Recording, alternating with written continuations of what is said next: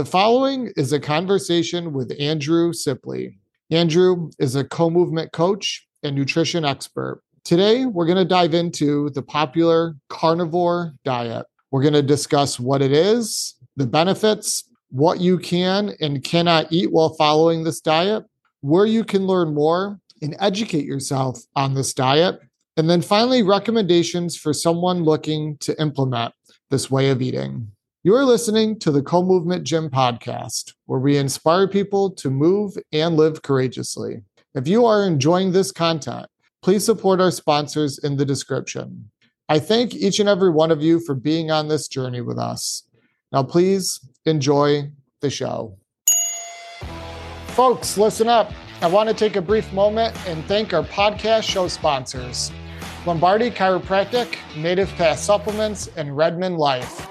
Lombardi Chiropractic has been my personal chiropractor for 10 years and has kept my body strong and healthy.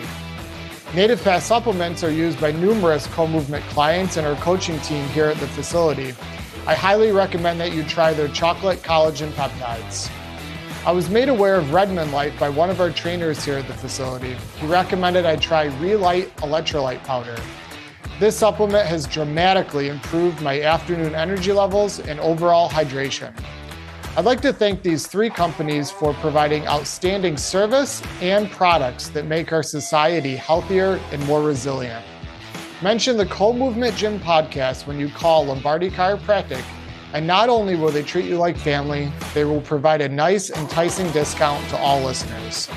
And use code COMO15, that's C-O-M-O 15, at checkout when shopping at nativepath.com or redmond.life and receive 15% off all your orders. Your support to our show sponsors assists in us paying for expenses and continuing to provide content we hope you all enjoy. Welcome to the Co-Movement Gym podcast. Andy and I are sitting in the studio, and we're going to talk about a really popular diet that's circulating the media. Yeah. Right? So what's that called, Andy? The carnivore diet, which, has been getting a lot of traction and increased popularity for like the last, I'd say like 5 years, but especially in the last 1 or 2 years. Well, especially when Joe Rogan started talking about it. Yeah. Well, that'll do it for anything. Yeah. For sure. Yep. So for people listening, we're going to have 2 episodes where we're going to get in. Part 1 is going to be what is the carnivore diet? Yep. Okay. The benefits of this diet, and where can listeners learn more and educate themselves on this diet. Okay. Yep. Our part 2 episode, we're going to get into what you can and cannot eat on this diet, and then recommendations for someone looking to implement it into their lifestyle. So this is a 2-part episode. So if you're listening to this right now, the following week, part 2 will be released. Right. Gotcha. Okay, cool. Okay. All right. So the carnivore diet, the name sort of says it all, or does it? I don't know. No, it does. Yeah. It absolutely does. Yeah. I mean, animals are always split into 2 groups. You're either an herbivore or a carnivore, or I should say 3 groups, because you could be an omnivore where you eat plants and animal products. The carnivore diet is exactly what it sounds like. It's a diet that consists only of animal products, So I guess you could think the vegan diet consists only of plant products. The carnivore diet consists only of meat and animal products like butter and dairy is included, and eggs, things like that. And then an omnivore diet is how most people eat, where it's just a combination of plants and meats. Yep. Yes. I know over the last, since I got back from Polyface Farm, I've been following pretty strict, not 100%. I'm going to say 80, to be honest, 80%. We've talked about this, but like carnivore diet, 80%. Right. And I feel good. Yeah. You've been saying that, like the more that you turn to, you decrease the amount of plants in your diet, and the more meat and animal products, the better you've been feeling, right? And it's very interesting. We've been having some of these conversations with clients, and their socks are blowing off. Like, what? Like Andy and Josh don't eat salads and this and that. Well, you hear so much, it's become ingrained in everyone's mind that your fruits and vegetables are so important. Fruits and vegetables if you want to be healthy. So when you tell people you're not eating fruits and vegetables, they're like, how on earth is that healthy? Sure. And like, we're not putting a 100% stamp of approval on this diet. No, right? So in fact, we should actually start by saying that, because I want to make sure we made this disclaimer. I've never done a pure carnivore diet. Neither of you. We've always eaten a lot of fruits and vegetables and, just whole food plant products like that. And I have always thought of vegetables, especially, as being healthy for various reasons.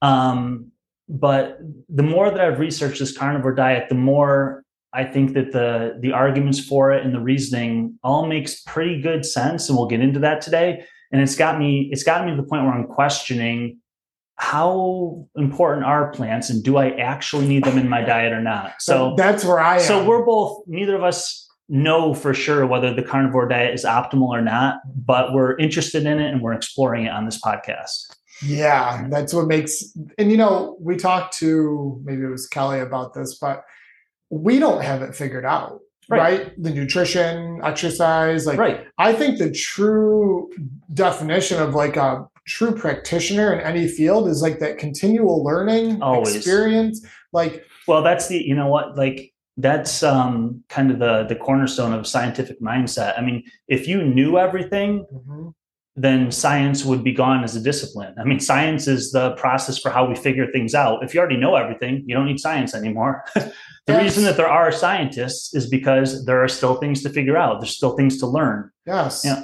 And for people listening, give yourself permission to experiment, right? Whether it's with this diet or another diet or way of eating or lifestyle change or cold showers or whatever it may be. I think that's, me and you resonate on many levels, but we're always experimenting. That's such an important point, because as much research as I've done over the last 20 years and all the books I've read and lectures I've watched and so on, the way that I really figure things out eventually is to put it into practice and try for myself. And I've done all sorts of different nutrition protocols and fitness protocols and things. And that's how that hands-on knowledge is the most valuable, And you and I discuss this a lot, the importance of feeling results for yourself versus not, and having that meter, right, of gauging that. Yeah. Most people, unfortunately, want to be told, right? Yep. Which is fine. That's what we're in the business of, educating people. Yeah. But you need to feel it. Yep. And you need to say like, yeah, this worked, felt great, or it didn't, or this changed, or this didn't, right? Yeah. Because otherwise it's all just hypotheses and theories in your mind. Or you go on to the next book or the next diet or the next tip, but you're never really checking in. Right. Saying, well, shit, when I ate bacon, butter, and beef, I felt great. Yeah. Now you have that experiential understanding of what this does for you, how you feel on it, whether you want to continue it or whatever. Absolutely. And this is more like a theory, right? Like this is in training, nutrition, like life in general. Everything.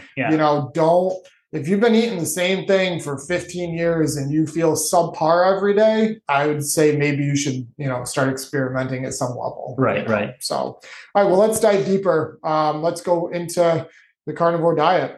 Yeah. I guess we should just define it, which is so incredibly easy. It just means that you are eliminating plants from your diet.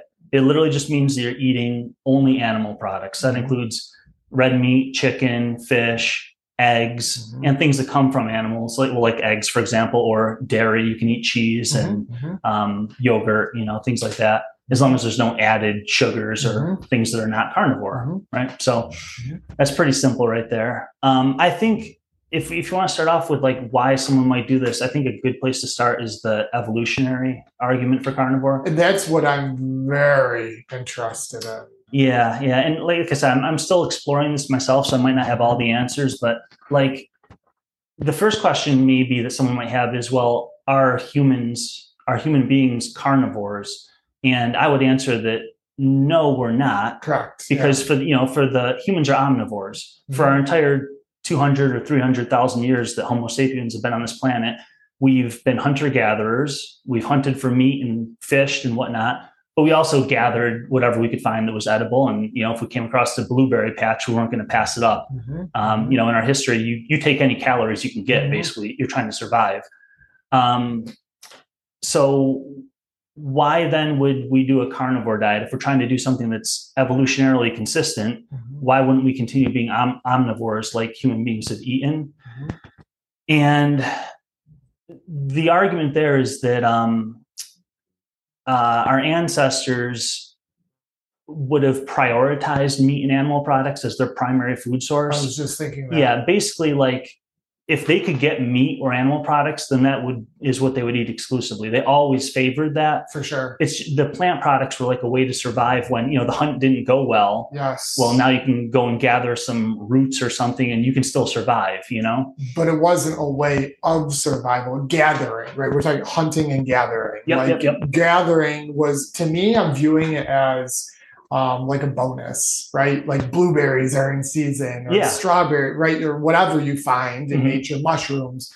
But you're absolutely right. I think the cornerstone of the way we ate was animals. And there's pretty much ironclad proof that that's the case. I'll get into that in a second. Okay. But another point to make there is that even though we were omnivores, we would still gather things and eat plants when necessary. There were certainly times every year when plants just weren't available at all. So like, the cold winter months, we live in upstate New York and there's plenty of Native Americans that lived in this area. They weren't getting blueberries or any vegetables or anything from, November until May or whatever it was. So even though we were omnivores in that we would gather plants, we still spent a good half the year or more as just strict carnivore because that's all you can get during half the year. And I wonder if it was, think about like the seasons. Do you think it was primarily carnivore in the winter months? Well, I think it would be pure carnivore in the winter months. I would too. But I think in the summer months, it would be as much carnivore as you could be. Like whenever you could get animals, great. But now there's an opportunity to collect vegetables and fruits and things like that if you happen to come across them. And like we said, in our early ancestors were just trying to survive. Any calories that they could get, it's like they're not going to pass up something that's edible. And look at like where villages were built, right? Like by streams, near water, rivers, near water. The plains, place where game was plentiful. For sure. Yep, absolutely. So anyway, what did I want to say about this? So how I said there's like ironclad evidence that we were eating mostly meat in the past. This is something I learned recently, which is really interesting. But they do something called stable nitrogen isotope testing on human remains. Well, they can do it for any animal, but so they can find skeletons all over the world of all of our ancestors going back, hundreds of thousands of years. And they can take the collagen proteins out of these bones that they find. And they test the concentration of this isotope of nitrogen, basically. And that testing will tell you without a doubt exactly what the organism, the early human lived off of. And what they find, even down to the species, they can tell you like exactly what animals they were eating and what amounts. It's really cool. Wow. But this stable nitrogen isotope testing, when they do it on early human remains from all over the planet, they find that these humans were eating about 80% of their food from animals, from various meats, what was local to the area, and fish. And then like the other 20% was coming from these fibrous like roots and things that they could scavenge and find, That's a landmark finding. That's huge. Yeah. To me, that's huge. Because we weren't around 100,000 years ago to know what our ancestors were eating. So to me, it was always kind of speculation. Yep. But now that they actually have this nitrogen testing, it's like, and they can identify exactly what they were eating and in what proportions. That's a really cool indication that we did evolve eating, like I said, 80% animals. And as a reminder for people listening, agriculture, that's fairly new. Yeah. Like super new. Yeah, 5,000 to 10,000 years old. Yep. And that is when a lot of our health problems began. Yeah. So like for people thinking, big farm fields and this and that, like that didn't exist that long ago, like you said 5,000 to 10,000 years. Yeah. So we're talking like 5% of the time that humans have been on the planet. And you made a great point. Our health. Deteriorating. Starting at about that point, started to deteriorate. Yeah. The agricultural revolution was great in the sense that it allowed us to stay in one place and build cities because we could just do this massive farming of grains and things like that. And, we could build big cities and have a food supply, but it wasn't the healthiest food supply, in my opinion. Oh, for sure. And I'll say one more thing about this. Like we can even see hunter-gatherer tribes that still live today, like the Maasai out in Africa, who still live exactly as their ancestors did. And their entire diet is just meat, blood, and milk. Yeah. That's literally all they eat. And they're in tremendous health. There's none of the diseases of Western civilization or anything. Yeah. And they're not more active than us either. Like studies have been done on their activity level, and you think, okay, they're outside, they're hunting, they must be like super active and fit, like people who go to the gym all the time. They're actually less active than many Americans are. I watched a documentary on them. Yeah. And there's a lot of lounging. Yeah. Oh yeah, definitely. Now there is group tribal hunting, right? And all of that in preparation, but they don't have like cubicle jobs. Right. They're not, so they've got quite a bit of freedom. I was fascinated by that. And I read a while back that the average hunter-gatherer worked 10 hours a day. 10 hours a week. Okay. Yeah. On hunting, gathering, prepping for the tribe. Yep. So versus now is like 40 to 60 in unhealthy environments. Yeah. That's a good point. It's interesting that they had like less work to feed themselves and house themselves, and more leisure time or just rest time. Yeah. And I've read stuff on like, when times get tough, whether within the tribal days or even the Great Depression, the families that had a cow or cows they had milk, cheese, yogurt, meat, all with one animal, right? And so it was very interesting. I'll before we move off this, I'm just going to say one more thing about omnivores, because we said how humans are omnivores, right? A lot of people think that what omnivore means is that you basically just eat 50-50, like, half plants, half animals, just eat whatever you can get.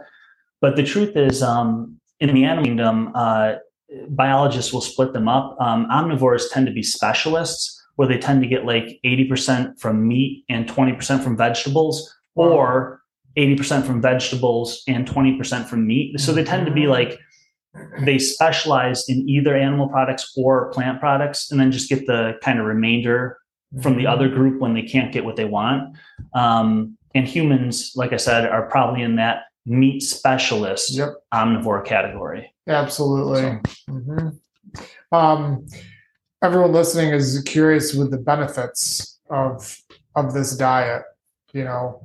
What the one big thing that strikes me as obvious is there's very little carbs, if any, right? Yep. Which is great for most people, and no sugar. And so that's huge. That's a massive one right there. Yeah. Okay. Yeah. I actually had written down in my notes here, carnivore benefits. I was going to get into it in the end, but if you want to just breeze through them quick, just so we can set the stage. So you already brought up ketosis. That's when you're on a very low carb diet. And we've talked about this on the podcast before, so we don't really need to get into it, but many benefits of that, like the improved energy, better mental clarity, upregulated fat burning. And you avoid all the dangers, like you said, of sugar, which we all know is bad for you, and processed refined carbs and all that kind of stuff. Weight loss is another big benefit with the carnivore diet. You hear that all the time. People drop weight very quickly. I would say that's because of like the ketosis, and also because it's just a very satiating diet. This meat and animal products would fill you up for a long time. Oh yeah. So I think people tend to eat a lot less calories when they're on the carnivore diet, just because you're more full and satisfied. I can absolutely see that. Yep. I would throw better nutrition in as a benefit. Healthier fats. You're getting saturated fat from animals, which we could talk about a little bit, but that's much healthier than, it's been demonized, but we've talked about this on the podcast before too. Saturated fats are not the devil that they're made out to be. They're actually really good for you. You get some good monounsaturated fats and omega-3s from animal products. And you avoid all the polyunsaturated, unhealthy fats that you tend to get from from plant products, or that are made from plant products, like the vegetable seed oils. Which is we just mentioned the top two things that are crushing our health: sugar and seed oils. Yep. So those are both completely eliminated on the carnivore diet. Yeah. As far as better nutrition, there's this is something that not a lot of people know, but there's a higher concentration of all micronutrients like vitamins and minerals in animal products. I used to think of vegetables as basically like your multivitamin. So did I. Like I knew that, like so did I. I knew the fats and the proteins and all that stuff that you got from animal products, meat and fish, were really, really good for me. But my idea in the past, if you asked me like 5 or 10 years ago, was, but you should include a bunch of like vegetables, dark green leafy vegetables and broccoli and whatnot, because that's where you're going to get all your extra vitamins and minerals from. And the more that I've learned in the last 5 years, it turns out that, and you can find charts like comparing some of the quote unquote healthiest plant products to various meat products.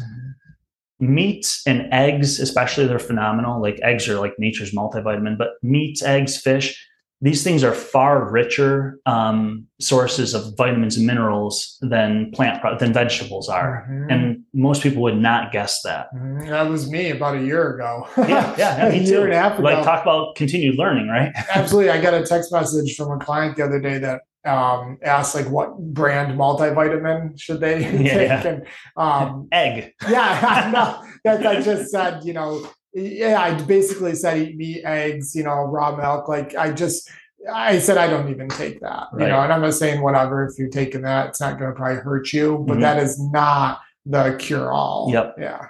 Along lines with better nutrition on carnivore, you actually absorb all of the vitamins and minerals that are in there, because a lot of in plant products, even though they might have various vitamins or minerals, they tend not to be in a bioavailable form to humans. So a lot of the vitamins and minerals and micronutrients you find in vegetables, your body has to convert them into something usable. And a lot of times it doesn't convert them very well. So you might get a package of, let's say, spinach, and it says that there's a ton of calcium in there, like, 40% of your daily calcium. But you might only absorb, like some estimates are like 5 to 10% of that. And we'll get into reasons, but the nutrients in plant products are not something that our human body is made to absorb and use. They have to go through our liver and whatnot and be converted into a bioavailable form. And our bodies don't always do that very well. That's very, very interesting. Whereas the nutrients in animal products, 100% bioavailable. You absorb all of them, you use all of them. Well, since I switched over to more of an 80-20 carnivore diet, my digestion, like talking stool, has been like ultra perfect. Yeah. And I'm not eating salads. I'm having some vegetables here and there, but not many. Fruit I'm eating. I'm not strict carnivore, but 80-20. But huge difference. Before, it was never bad. But cyclical, right? And some days, you'd notice like, salad didn't digest all the way, or this or that, or, certain, things that I'd eaten raw from the garden, or I can definitely tell that the vegetables don't digest as well. I think it is much harder to digest. And think about the number of people eating maybe 80% plus of just vegetables. They have gut issues, energy fluctuations. They're not absorbing the nutrients. And they're wondering, they're like, I'm doing everything right. And my digestion's still bad. I'm still bloated. And I'm like, could be the plants. We'll talk about that a little bit more when we discuss fiber briefly, because that's a big topic on this. If you're not eating plants, where are you getting your fiber? So we'll get into that. But one of the big benefits of carnivore is massively improved digestion for a lot of people. It tends to be great for people with diverticulitis, Crohn's, irritable bowel syndrome, any of those, IBS, that kind of stuff. Carnivore tends to be like a lifesaver for those people. Just also though, on the nutrients in carnivore, one last thing is meat and animal products provide all of the essential nutrients that a human needs, whereas plants don't. That's a big line. That's huge. Say that again. Yeah. So meat and animal products contain all of the essential nutrients that a human body needs. essential nutrients are things that your body needs, but your body can't produce on its own. So you have to get it from food. And you can get all of them from meat and animal products. You cannot get all of them from plants. There are several essential nutrients that we need that you cannot get on a vegan diet, we'll say, if you're eating only plants. So that's a really huge thing. And that's why people on the vegan diet, they have to supplement with various things. We'll talk more about that, but that's significant. That's huge. Right there. Yeah. So for people listening, if you didn't absorb that, hit rewind. Like, that's very significant. I want to put that into something I noticed with the show, that Survivor show, Alone. Yeah. Oh, yeah. That was a great show. Yeah. So we talked about this a while back. If anybody wants to see a really cool show, watch Alone. And it's on Netflix. Yes. And I think seasons like 7 and 8. Just skip to those. They're amazing. Unbelievable show. So on the show, they're obviously hunting, gathering, surviving. There's no food.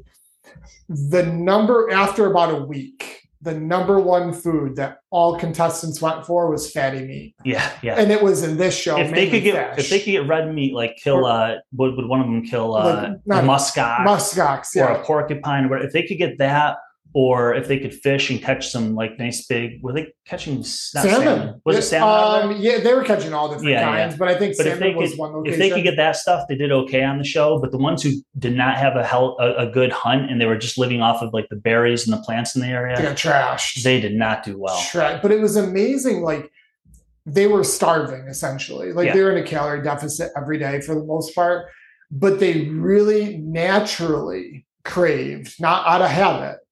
Like, they naturally crave protein and fat, and it just tells you something, right? Like, they're not craving kale. Yep. Or they were talking about how badly they wanted fat. One of the contestants was like, God, if someone could just give me a stick of butter, I'd just eat it as a stick. I remember that. And actually, this was probably the starting point for me into the deep dive of this diet, but just this way of eating, right? Like, the evolutionary past. That show sort of really kicked that off for me. Yeah. And then I started reading more and talking to you and stuff. So yeah. Let's just get the last couple benefits of carnivore. This one's interesting. Higher testosterone and lower estrogen levels. And the studies show it's about a 15% higher testosterone and 15% lower estrogen, which is kind of cool given, I think we've talked in the past on this podcast about the epidemic of very low testosterone in men these days. Yeah,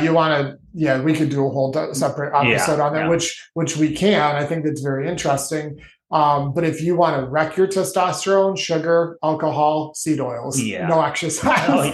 Right there. That's the foursome. But this diet, no doubt, it's a saturated fat, right? Yeah, for sure. Yeah. And the cholesterol. Boost the T levels. So guys, if you want help with that. I've got 2 more benefits for you here. One is just decreased inflammation. And that's going to be mostly due to the absence of seed oils and sugar, refined carbs, that kind of stuff. I had better digestion down. We already covered that. And then avoiding food intolerances. A lot of people have intolerances to various compounds that we find in foods. And almost all of the time, like let's say 95% of the time, the things that people are intolerant to tend to be from the plant kingdom. Totally. Every now and then you'll find someone who has like an allergy to shellfish. Okay, that's an animal product. Or maybe someone will be intolerant to lactose from milk or something like that, But almost always food intolerances tend to be things from the plant kingdom. So carnivore, if you are struggling with your diet is causing some sort of symptoms in you and you don't know what it is, something in your diet is making your system kind of go haywire or whatever. Usually what nutritionists will recommend is that you go on an elimination diet, meaning you just go to like a bare bones diet of things that will not trigger your symptoms. And then you can slowly add back things and figure out what was causing your problems. Carnivore is like the ultimate elimination diet. You're just going to strip your diet right down to the things that works well with your system, which are the meat and animal products. And then if you might feel great and just do that forever. But if you don't, you can slowly add back in some vegetables and things like that. And if you want them, right. You might not. Right. Might just want more bacon. So yeah, I would say like 95% plus of all food intolerances come from the plant world, whether it's gluten or, whatever. So you eliminate all your plants and you might find out, I think most people who have food intolerances, which is probably all of us to some degree, just it's usually pretty minimal in most people. I think almost everyone has some food intolerances and we just don't even really know it. So I'm curious about trying carnivore, just to see if I feel better. Maybe there is something I've been eating that's got me feeling, a little less than 100%. What's interesting, you mentioned that, is the last 3 days, I think it was, I was out of chocolate. Yeah. And I love chocolate. Yep. Now I'm talking straight up 90%, right? 2 grams of sugar. So the good stuff. But the first day I craved it a lot and then I forgot about it. And then I had it yesterday, so it would have been the 4th day. And it was like I could have done without it. And I don't know, again, I don't think I have an intolerance to it necessarily, but I wasn't craving it. Like your body craves generally what it wants unless you have addictions and stuff. But like, so I don't know, like because I definitely have craved chocolate in the past. Like when we did that. I think a lot of times cravings are a matter of taste. Like you want the taste of something. Okay. Like for me, for example, I love dark chocolate and I eat a lot of it. And if I stop eating it, I'll probably really want some just because I like the taste so much. So it might have been something like that for you. But. Okay. Yeah. It's interesting. One thing I know listeners are asking themselves right now and thinking is, well, I've been told that too many animal fats are going to give me heart disease, high cholesterol, your veins out. You and Josh probably are just clogged arteries, like heart attack. We don't need to spend much time on this because I just want to rip this out there. But like, because people can look into this themselves. This is old science, which your doctor is most likely telling you. So just a brief 101 on that. Just that, like you said, all the recommendations around saturated fat, and cholesterol being bad for your heart and arteries and such, that's all very outdated science that's being rapidly overturned right now. And anyone who's up to date on this will tell you that cholesterol is not the demon it was made out to be. Saturated fat is not bad for you. And there's some fantastic studies. When we do an episode on this, which is one that I really do want to do in the future, a deep dive into heart disease and saturated fat and cholesterol, there's some amazing studies now that show actually an increased lifespan or decreased risk of all-cause mortality and massively decreased risk of cardiovascular disease when you have higher cholesterol levels. So it's really funny because doctors are always, if you get your blood test done and your cholesterol is above what they consider normal, they want to lower it in any way that they can. And now it's showing that actually people with like cholesterol levels of 240, 260, 280, like higher cholesterol levels actually do better and have better health outcomes in the long run. Yeah, but if your triglycerides are over like 200 or approaching 200, doctor freaks out. Well, that's a good thing. He should. Triglycerides are different. Get into this. Okay. Yep. Triglycerides are, when you have your triglycerides measured, they're measuring how much fat is in your bloodstream. That's what triglycerides are. Triglycerides are fat and they travel through your bloodstream to get to where they need to go. There is no good reason to have an excessive amount of fat parked in your bloodstream. Gotcha. If you have high triglycerides, that's a sign that you have some metabolic issues. Your body isn't, your cells aren't taking those triglycerides out of the blood and using them like they're supposed to. So they're getting stuck in circulation, basically, and they're kind of building up there. So yeah, cholesterol, great.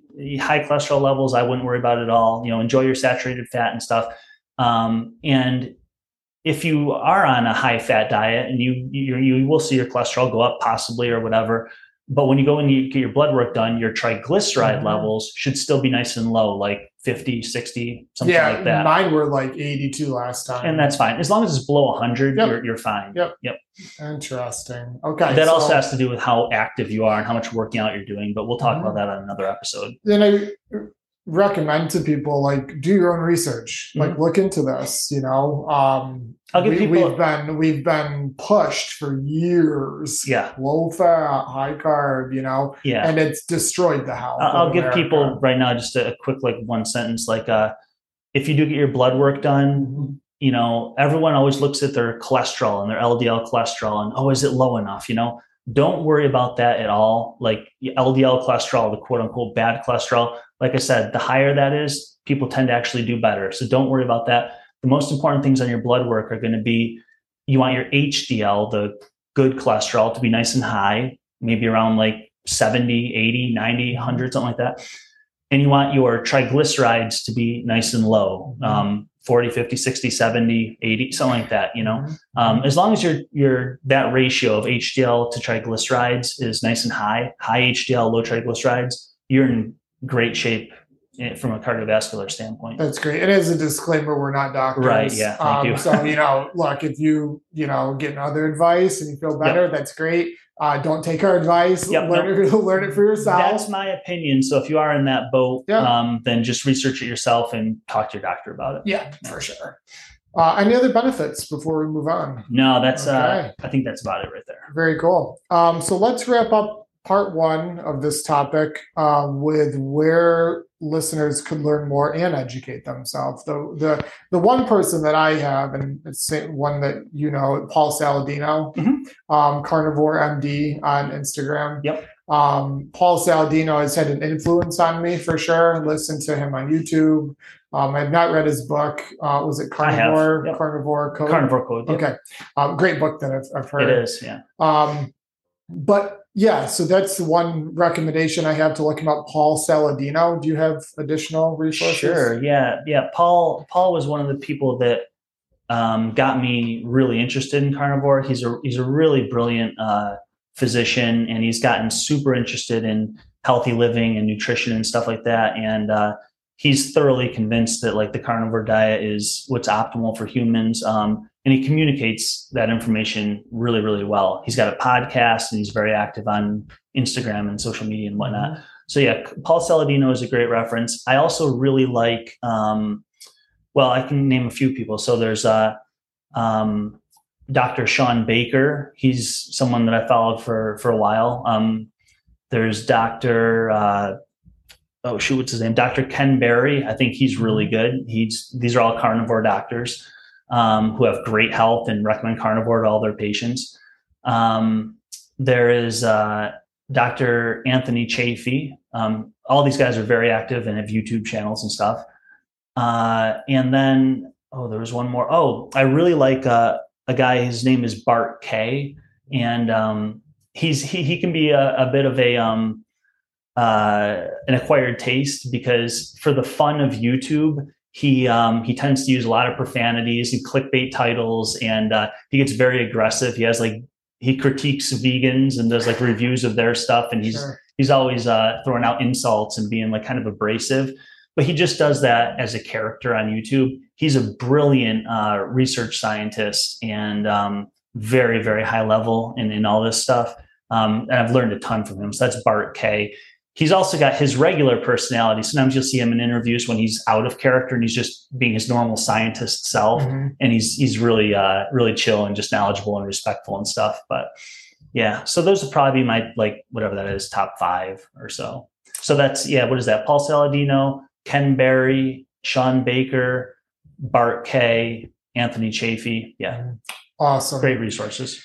Yeah, so we both recommend people researching this on their own, learning it for yourself, maybe experimenting with it. So I want everyone to tune in to part 2. Yes, in part 2, we're going to get down more into the nitty-gritty of why it's probably a good idea to avoid plants and all the various problems that they can cause. And that'll probably blow some people's minds. Okay. So, as well as a kind of a comparison between animal products and plants as far as what nutrition they provide and what you get from animals that you don't get from plants. So this was like an overview, and then we'll get a little deeper on the next one. Yeah, we're going to also dive into what you can and can't eat. Yep. And then I want to talk a little bit about what you're going to see Paul Saladino on Instagram talk a lot about. Yep. We're called like the Paul Saladino diet. Yep. I don't know if there's a specific name. I don't think there is. This is his way of eating. Right. Which may really resonate with a lot of people, which would be still a great way to eat. Yeah, just for a little preview, like all those resources we talked about, those guys are all 100% carnivore.